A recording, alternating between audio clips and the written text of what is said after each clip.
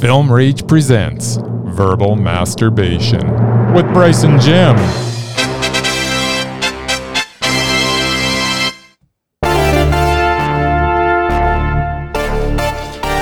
Today's Verbal Masturbation session is with the writer and director of the feature film Soft, Joseph Amenta. Welcome, Joseph. How are you doing today? Yeah, I'm excited for some verbal masturbation. I love me some verbal masturbation. And group verbal masturbation is even more fun.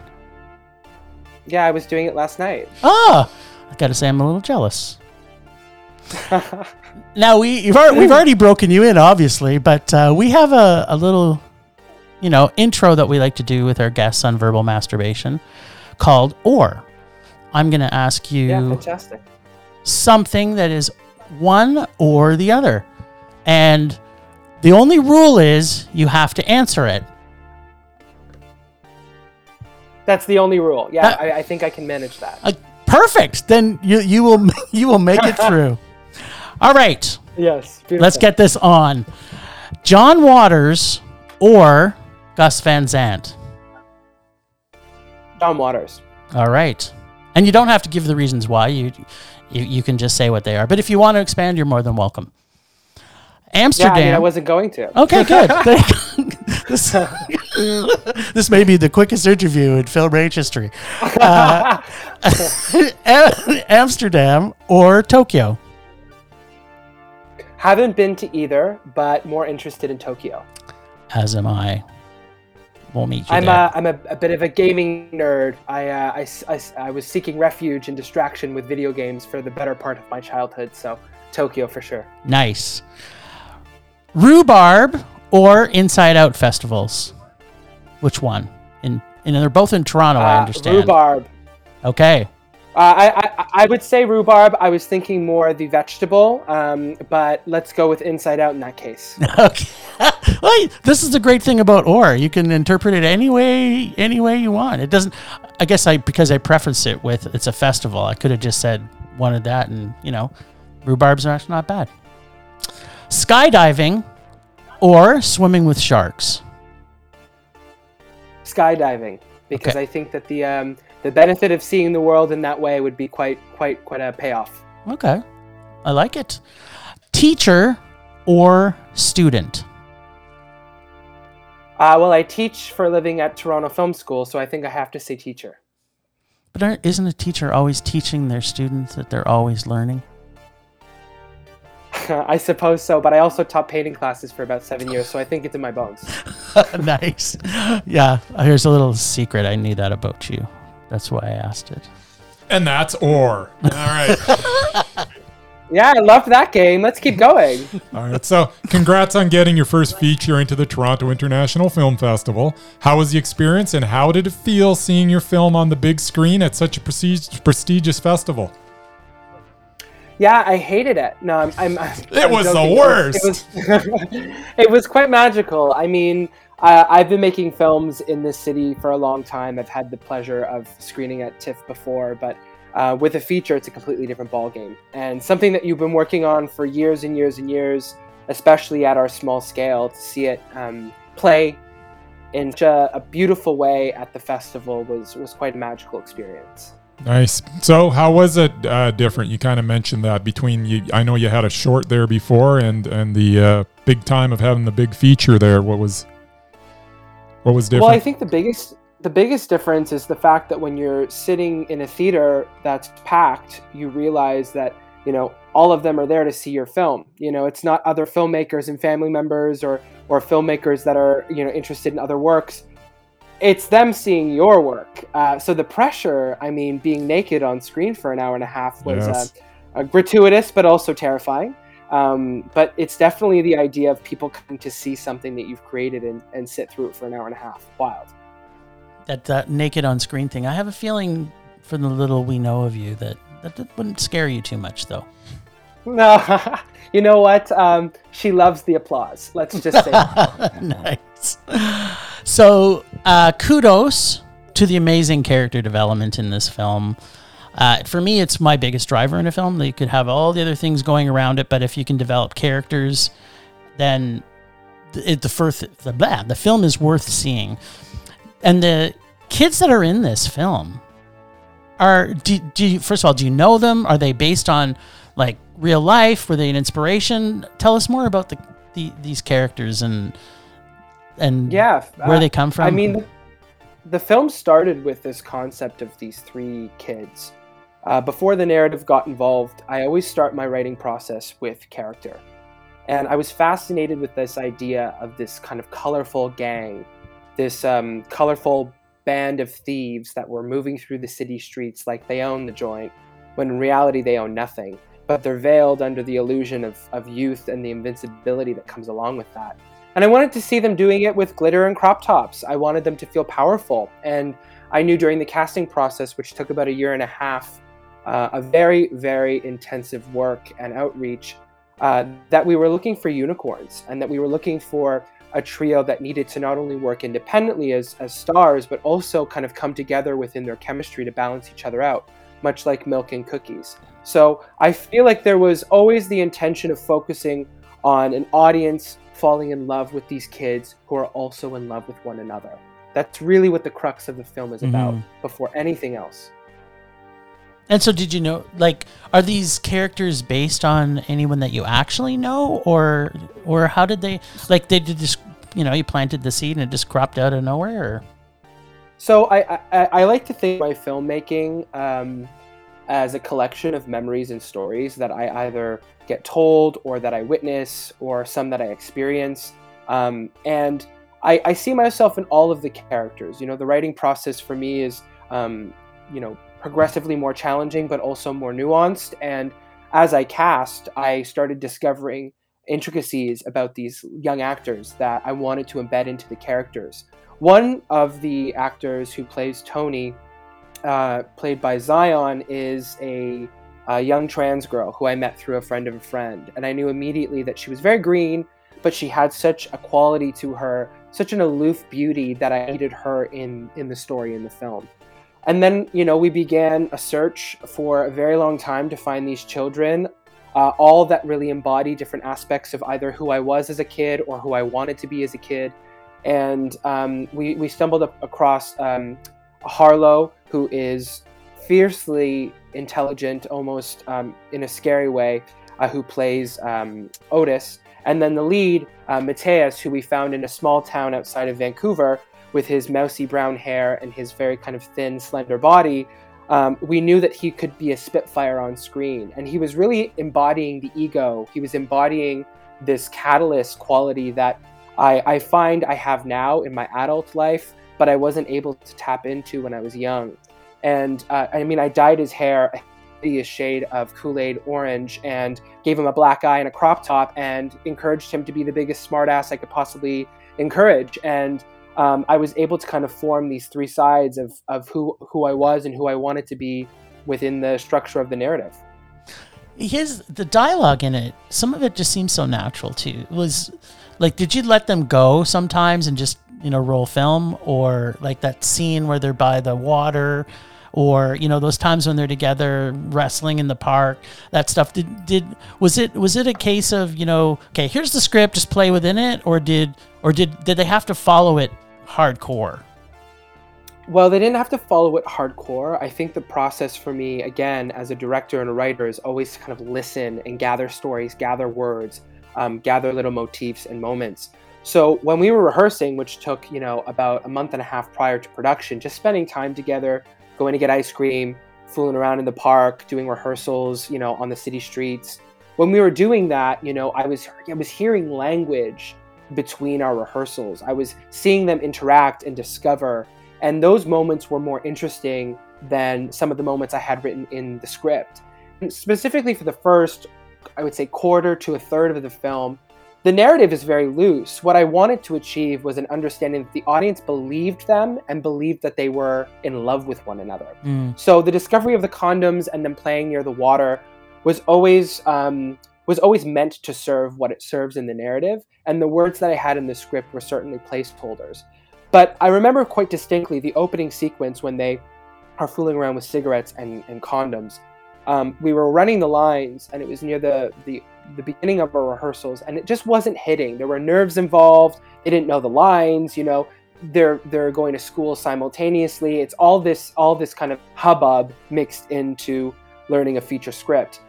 And when I gave them a pack of condoms as a kind of prop for a scene we were holding in rehearsal for the film, in between the rehearsal, they opened the condoms and discovered such joy and frivolity and vulgarity that I said, fuck this goddamn scene I have. Let's do that instead. Yes. And I ripped those condoms away and said, don't explore this anymore. And on the day we just this played. Is golden, yeah. It really was, you know, because you want them to experience. You can't write youth. The reason you work with young actors like that is because they have an ability to forget about the camera. Yeah. They have an ability to be in the moment in a way an adult actor can never be. Oh my God. And I didn't want to lose that for my own need of having my words on screen all the time.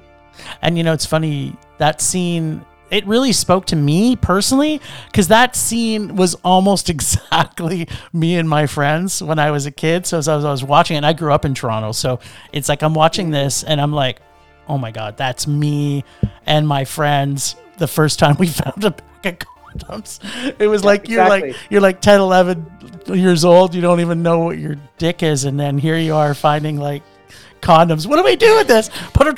Trying to put them over your head, or yes, you know, like blowing them like balloons. I mean, it's this idea of being intrigued by sex and adult ideas of smoking and adulthood, being intrigued by it, but also being so distant from it that you don't understand what it means. Yeah. So I mean, that kind of discovery for me is just intrinsically interesting. Yeah. Oh man, you nailed that scene, or they nailed that scene. Thank you. That's so cool. Now, you know, you've already said you're a teacher, and so did you always want to be in film? Like, how did you come to film? And like, was it you became in film first and teacher second, or what did you always want to be, and why did it change, or how did it change, or did it change? Well, I think teacher is a byproduct of me needing to pay my bills, and I think that there's an interest in seeing emerging young filmmakers who are excited by what you're doing and what you have to say, and that keeps me kind of motivated and inspired. But I was making films when I was, 12 years old. I mean, I was writing scripts when I was 12 years old. I saved up all my pennies, dimes, and nickels to purchase an old camera. I think it was like a DV cam or something like that. The problem was getting the recording onto the computer, which took me years and years and years to figure out. But I was writing first and foremost. It was really about storytelling. It was about kind of capturing a connection between characters. The visuals, I think, were something I developed through film school. I went after high school. I came from a suburban area outside of the city, went to a Catholic high school, was quite sheltered growing up. And then I, entered the big city with a bunch of really talented, interesting filmmakers, and was terrified, and was trying to kind of replicate the films that they were making or films that I had seen, as opposed to really focusing on the stories that I was experiencing in my life. And I think like after film school is when I really started becoming a filmmaker, because I had fallen in love. I did drugs. I danced until 6 a.m. and, I was engaging with my life, so I had something to say. Nice. Yeah, and that's where you can see the true filmmakers, is if you're trying to copy someone else or trying to be someone you're not, it's never going to come out as natural, right? Absolutely. And I mean, like, I'm certainly not a cinephile. I love filmmaking. I love films that move me. But watching cinema for me is quite an emotional, like sometimes arduous experience, because if it impacts me, I'm like left with those emotions, those ideas. And if it doesn't, I'm feeling like I've wasted my time. So I don't watch and ingest cinema constantly. I try to keep one foot really planted in my reality so that I have something continuously to say. That's a good point. Like it's funny because that's not normally how you see it, right? You don't see people coming at it from the me-centric, I guess, if that's maybe true, to, Bryce and I, we probably would never try to put a film together because we wouldn't have the abilities to, but we can watch 10,000 films in a year, right? So yeah, I feel like for me, it's really about like listening to the world as it breathes around you. And my films are not typically forward-facing of my own experience. I actually quite keep that at a distance. I'm more interested in observing the world and finding voices and characters that I experience and kind of morphing them into my own twisted fantasy. And that's really where I get my experience as a filmmaker, really meeting with people who are not actors at all and interviewing them and finding what the core of their story is, even if just for a moment in a short, and developing a story and a narrative structurally from there. That's nice. All right. So you were here in Calgary on the weekend. How was your trip here? Was it the first time you were here? How'd SIFF treat you? Yeah, I've never been to Calgary. It was the first time I had gone out there. My roommate's actually from Calgary, so she was giving me a little bit of information about what to expect. I mean, it's beautiful. Everyone was very pleasant. The festival was lovely. My screening wasn't as full as I would have hoped, but I think that my filmmaking style and perhaps my themes and what my film says is not always going to appeal to the masses of every space. I think that the experience for me was most beautiful in the people who did attend feeling quite emotionally moved and impacted by the story. Because in a space that's not necessarily catered to these voices, having something like that on screen that they can access was really, truly important for them. And that truly made my trip worthwhile. It's interesting that you mentioned that, because I have a question that I was going to ask, and I still will, but it makes me think that like we're not seeing enough of different cultures on screen, and I think opening windows to that can help people to just see somebody that you can relate to on screen. It has such a big impact that, and have a voice, and to get that out there for you to be able to have more people.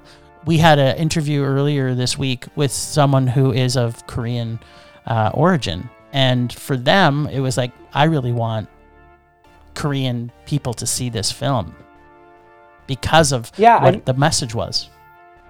I mean, for me, we talk about representation a lot in Canada specifically, and I think representation is important. But I also think that the nugget there, the kind of diamond piece of what we're talking about when we're talking about representation, is just new perspectives in filmmaking, new stories to engage with, new visions and styles to witness. I think it is important for people to see work that represents them or reflects them. But I also think it's important for people who are, middle-aged cis white people who have $70 to spend at a festival to sit in a theater and engage with something that feels completely different from what they're normally watching. That's really the audience I hope to engage with. And it's just, again, for the art itself, it's something different.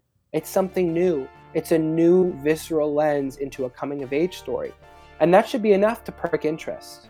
It's funny you say that, too, because we have a friend who will rename nameless, and they like to see movies that basically is about them.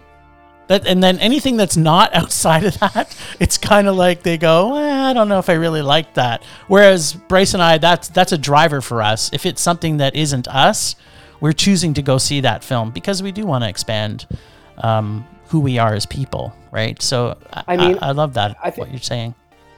I think that speaks to the student in all of us, as you were mentioning earlier, this idea of wanting to engage and learn and experience and witness. Like, that's why I go to the theater. I do watch queer cinema, of course, because I want to support it and I want to see elements of my experience reflected on screen, of course. But I also grew up in a world where I was watching, rom-coms and dramas that had nothing to do with me, epics in blockbuster cinema that had nothing to do with me, where I wasn't visible at all. And I still left it enjoying the experience. I was still able to see dinosaurs and a sinking ship in the middle of the ocean, and I was still taken by that emotional journey. And what it speaks to for me is really like the human condition and experiencing life that feels greater than the average day. And I'm open to that because I've been learning how to do that my entire life. I think some other demographics have a harder time engaging with work that feels foreign to them, but I think that that's changing as well. And I think that there's an opportunity, like in my work, to touch upon topics like queerness or racialization or poverty or homelessness without it feeling bogged down as a PSA, with it feeling celebratory or bombastic or fast-moving or kinetic or visceral. You know, I'm not interested in educating an audience first and foremost. I'm interested in taking them on a journey of my characters and allowing for them to feel moved in some way, or at least taken on the journey. Yeah. Do you think queer culture is now being better represented in film? Like, do you think that the world is actually more open to it, and that you're actually getting to see the realness that is there in queer culture? Well, I certainly believe that there's a larger amount of queer content that's being created. I mean, look at TIFF. This year at TIFF, there was so much queer content. When I screened my short in 2019, there was a handful of queer films that were in the festival. I think the difference from my work, and something that I've always kind of championed as a style of mine, was I take the training wheels off and I really thrust an audience into my fantasy immediately without needing to explain it. And my films are not necessarily about queerness as an orientation or a gender expression exclusively. It's really about the world, art, and culture that we develop that I'm inspired by. And engaging with that through the lens of children who are not yet sexualized, but are experiencing this colorful world and wanting to be a part of it, is, I think, the element of representation that we still are a little bit lacking. Yeah, no, well said. The it's a queer film with queer characters that's taking place in a queer world. Yeah, you know, like yeah. That's a different situation than a queer character whose main obstacle is fitting in. Yes, yeah. Everything seemed natural to them, and everybody that they interacted with, there was no judgment or you know, having to find ways. They were just allowed to be themselves within the confines of their environment. So yeah, and they were taking it, right? They were taking up that space. Nobody. Like, I think a lot of people don't like to be beaten up by other cultures. They wanted to just absorb them within their natural habitat. So yeah, well done. How easy is it, do you think, though, to get funding for queer content? Well, I think that there are initiatives now that are creating opportunities for emerging filmmakers to find financing for films, but you know, we are a micro budget, and I think that those avenues are opening up for filmmakers at the lowest level, not necessarily the highest level. And I think that, you know, engaging with this work and seeing it play at these big venues and seeing the opportunities that are opening up, I think ultimately it's about the work, it's about the script, it's about the filmmaker's perspective, and that's what I think it should be about. What we need to do is foster opportunities in communities that aren't necessarily exposed to filmmaking, to galvanize them to develop their skills, to prepare them for a feature film, to prepare their ability to tell a story, and allow for that to be the barometer of whether or not their stories get told. Because we want the stories that are on screen to be strong representations, not necessarily positive, but nuanced and well thought out. And that's really where I think Canada is still finding its footing, because we give opportunities to marginalized voices, but we're giving them kind of breadcrumbs, and we're not necessarily creating an infrastructure for them to learn how to do it well and without trauma. Interesting. So do you think there's a country doing it better? No, I mean, I think that the ability to finance work as an independent artist in Canada is pretty spectacular. I think that the problem in Canada, art-wise or cinema-wise, is because it's not so cutthroat or it's not privately financed, etc. It ends up being a numbers game where financing will go to a lot of people, even if those people are not necessarily prepared to make a film. And that cuts resources for people who are perhaps more prepared to make a film. And because you're throwing a blanket and you're hoping for cream to rise to the top, ultimately what rises to the top is still hurt. So I think what we need to do is try to strike the balance between giving opportunities to an array of voices, but also still find merit in the work. And also have people at the highest level be able to connect with work that is different from their own, even if they don't accommodate a demographic in which the work is speaking. That's interesting. It looks like we have this balloon of money, and then it gets allocated so many places. Interesting comment, because David Cronenberg went to Greece to get his film made, right? So it's you can say like directors of that level and caliber are still having to sometimes go outside of Canada, right? Yeah, and I think it's about wanting to kind of breach that ceiling that we sometimes experience here, you know, especially as English Canadian filmmakers. Like, stop and think about it for a moment. We don't have regional cinema in the same way that even Quebec has, because the content that they're engaging with that's self-made is something that can only be sourced and created there. Our biggest competitor is an American media outlet that is the biggest in the world, and we're creating content that has the same audience. So, you know, if we were in Iran or in Greece or in Italy, even if those worlds are smaller, the audience is already baked in because they want to engage in cinema in their mother tongue. In Canada, English Canadians don't necessarily have that privilege. We're competing with the biggest of the big. Yeah. Yeah, it's well put, because you can see, obviously they speak English in other countries, but our friends to the south we're always having to compete. I can see that. Even with the lack of an accent difference, like the UK, or even, you know, Australia, there's an association that we have with American media that is undeniable. I mean, there's going to be comparisons drawn no matter what. This one may be a little bit of a tricky question. It took me a while to try and figure out how to ask this question, but did the serial killer in Toronto have any influence over this story? Yes, absolutely. I mean, the lead character engages with a man named Bruce, which I pulled the name from Bruce McArthur. I mean, the idea of me kind of developing this and writing this when that all came to light, especially so close to home, you know, it was just something that I feel was a massacre in our country that no one really cared about. And it was also in conjunction with a case, Mocha Dawkins, who is a trans sex worker in the city who was put in jail after stabbing a man who eventually died after he pulled a knife on her. And she was put in an all-male prison. And it just made me think about how we trust the system when you're living on the fringes of it. And this idea of queer people being invisible to the mainstream world and not necessarily having the foundation to really feel supported, seen, or protected. And that was really the crux of what happens in my film and why it occurs the way it does. So it must have been quite the emotional journey as you're rewatching the telling. And have other people came up to you and sort of talked about that? And how, especially I'm thinking about Toronto where it happened, the people that are in Toronto, were they coming to you and saying, this brought up memories again, or this affected me?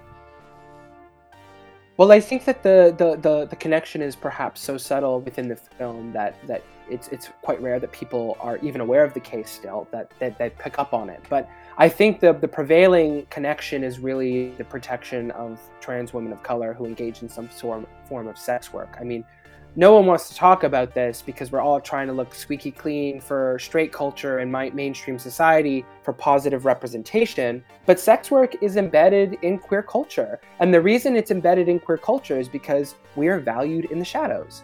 We are valued sexually in the shadows. Our sexual awakening is often tumultuous and stilted. And sex work is a reality of this community that I'm in. And it's really about allowing for women like the lead in my film to feel protected and seen and validated in that experience, as opposed to chastising that experience or distancing people from that experience. So I think it's more connected to trans violence or the protection of trans women and trans youth, as opposed to Bruce McArthur specifically. Yeah, and I think that's more things are coming to light about it. So I'm glad it's a big part of the film itself. So the more people that see it, 11 years. He was killing people for 11 years, and the reality again is that he was doing it to people he knew were not being. There was no link because they were either immigrants here who were working with their families back in their home country. They were closeted. They were engaging in homosexual interactions very secretively, and there was no link. And the idea of people hiding so consistently in my world creates a sea of danger, and he capitalized on that. Yeah. Crazy. All right. So, where is the film going from here? On that note, let's pivot to the film. Yeah, I think we had to at some point. We're ready. Yeah, exactly. No, I appreciate that refocus. Awkward segue. We're ready. No, you know what? I appreciate that question because I think that understanding themes beyond what we're seeing in an hour and a half film is important. The film is going to Vancouver very shortly. I fly out on Thursday. We have 2 screenings in Vancouver, and then we're headed to FNC in Montreal. I think we have a few other Canadian festivals that are still in the works, haven't been announced yet, that will be coming soon, and very much so looking forward to an international premiere. We're being a little bit picky, and we're being selective and trying to find the right home for the international premiere. And we're simultaneously talking to distributors internationally, as well as figuring out what our domestic move is going to be and which option we're going to take. Which is funny because that moves right into our other question is distribution. So nothing solid yet, but it's actually in the works. So is this an exciting time or a stressful time then? I mean, do you want me to be honest? I'll yes, be honest. Always. Let's be honest. I mean, we had interest from the very beginning. You know, we were partnered with Panavision. They gave us the camera equipment for free at the script level, and we had some interest from some distributors at the script level that we did not take for the sake of me wanting to maintain some sort of artistic freedom and engage with people who I felt were valuable to the process of production. We have offers. We've had offers, especially after TIFF. I think that I'm a filmmaker who is used to making work quite siloed. I mean, I was editing, producing, directing, writing my work prior to this, and there's a level of trust that needs to be fostered before I'm ready to sign on the dotted line. But domestic distribution is between 2 options right now, both of which I'm very confident will be fantastic domestic distributors for the film. And it's really about being realistic that the film is small and the market has changed since COVID, and needing to process what move makes most sense. Get most views, right? The money's obviously good. It's about getting eyes, right? Yeah. Yep, eyes on the product. Yeah, the money's good, but the views are way more where it's at. There's a move that the kids do, and actually it happens a few times within it where they'll grab each other's face and lean in and touch each other's heads. First off, I love that. I loved it when it repeated itself and it showed that connection that is so deep between the characters. First off, I'm grabbing the computer, by the way, and I'm headbutt Connecting there. foreheads. Where'd that come from? I did it as an exercise once in a workshop. It was a talent lab, and it was a way of breaking down barriers for people that I was getting to know. And I found the experience so profoundly intimate and terrifying and exhilarating that I knew I wanted to engage with that kind of sentiment in the film. I think it's also important to note that I wanted there to be intimacy without sexuality, and the action of it happening earlier on in the film, where Dawn engages with this young boy, you can see that there's a sense of reservation in her intimacy. She's still quite guarded. She's had her own demons to fight off, and she's not immediately, a giving mother. And she's still figuring out how to communicate her care, how to communicate her love. So this very simple act of connection, feeling physically connected and very closely, intimately linked, is mirrored by the lead character when you don't have the words to express it. Some people, like myself, have a hard time expressing how much they love someone, or expressing their care, or being intimate with another person. And I found that the lead character really was a reflection of that within me. And having a silent exchange of that intimate interaction was a way of saying a million things without saying nothing at all. Yeah, I love that scene. Is that going to be your signature now? You're going to use that in every film? Because that could be That could be your signature move. You know what I mean? It's that expression of you. Yeah, perhaps I'll revisit it one day. So that's our formal questions that we had for you. Is there something that we haven't asked you that you really want? You've been sitting there going, God, I wish they would ask me this, and we just haven't. So is there something that you want to tell our listeners, tell the world, tell anyone who wants to listen? Well, first of all, come see the film. And second of all, let's talk about the title change. The film was originally titled Pussy, and has been since changed to Soft. Both words for me, in my experience growing up, specifically on the fringes of Toronto, both words kind of have the same sentiment.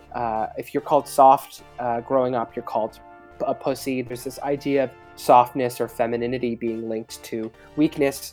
And the kids within the context of the film are using this language in a discriminatory way without understanding that it's meant to oppress people like them. It's this kind of learned language that they've picked up and are now using. But in the ballroom world, with that chanting within the soundtrack, it's used as a chant to fuel their ferocity and ownership and power and freedom and expression. And it's really a reclaiming of feminine power, because a lot of queer people, specifically queer femme people, are taught to see it as weakness through its misogynistic roots. And, you know, now in the morning when I wake up, I say, I feel pussy, meaning I feel like the only one in the building. Ultimately, it was a barrier for the film, especially in the American market, because it's quite a censored word. I mean, for a number of reasons. And we had to pivot to soft, but the word pussy is still the most used word in the entirety of the film. So it's still, sometimes you have to wrap arsenic in a pretty bow. And you know, when you put the two words together, it even makes a better, or maybe not better, but it also makes it, I mean, who doesn't like a soft pussy, right? It's like, I mean, the idea, and I will clarify there, like the idea of its association, the word pussy being so linked to genitalia, I obviously understand that. But it's a word that has so much more meaning than that within 2022. Yeah. I mean, even with you opening with the word, the C word at the beginning of the word by the kids talking, right? It was like, it's like slaps you in the face and then they hit you with a giant blown up condom. So it's like, it's like, you're going to get some here. I mean, and kids use that language. Yeah. I mean, you have words that come and go through generational use. Some words from when you were younger or when I was younger are not necessarily still relevant in lingo these days. But that word pussy has been a word that has stuck around, and it is linked to kind of, you know, calling out feminine expression in men. And I mean, both of you have probably been called pussy before in your life too. You know, you're not willing to jump off the bridge into the deep water, you're a pussy. A toxic masculinity can leach into a million different ponds. I prefer to be called soft pussy now, but that's... goodness. But you can call me anything you want. But yeah, no, it's true. Absolutely. It is. I kind of wish we could keep the word pussy as the title, but I totally get why you have to do it. Makes sense. Yeah. Right? Ultimately, again, it's about those eyes. Yeah, exactly. The more people that can see it, the better it is. Now, where can everybody find you? Well, you can find my website with contact information at josephamenta.com. Joseph with Amenta spelled Amenta. And you can check me at Joseph Takes Photos on Instagram, just to follow kind of current updates, as well as soft_the film on Instagram for future updates on the work. Perfect. Any final words? Yeah, this experience was terrible. I hated it. Yeah, you're terrible too. We're never having you on again. You're the best. You are the best soft pussy that we've ever met. So. Oh, enough with the soft pussy. Go watch my film, everyone. That's right. Absolutely. Well, thanks, Ragers, for listening. Make sure to get tickets because you can still see Soft at Calgary International Film Fest at home on their website at SIFCalgary.ca, as it will be streaming in Alberta, Saskatchewan, and Manitoba until Sunday, October 2nd. Did you want to add something there? Well, starting Thursday, 10 a.m. What is that? September? What's today? I'm losing all track of time. September 29th at 10 a.m. Mountain Time. That's right. Is when you can start watching it all the way until Sunday. And hopefully we'll get everyone from Alberta, Saskatchewan, and Manitoba to check it out.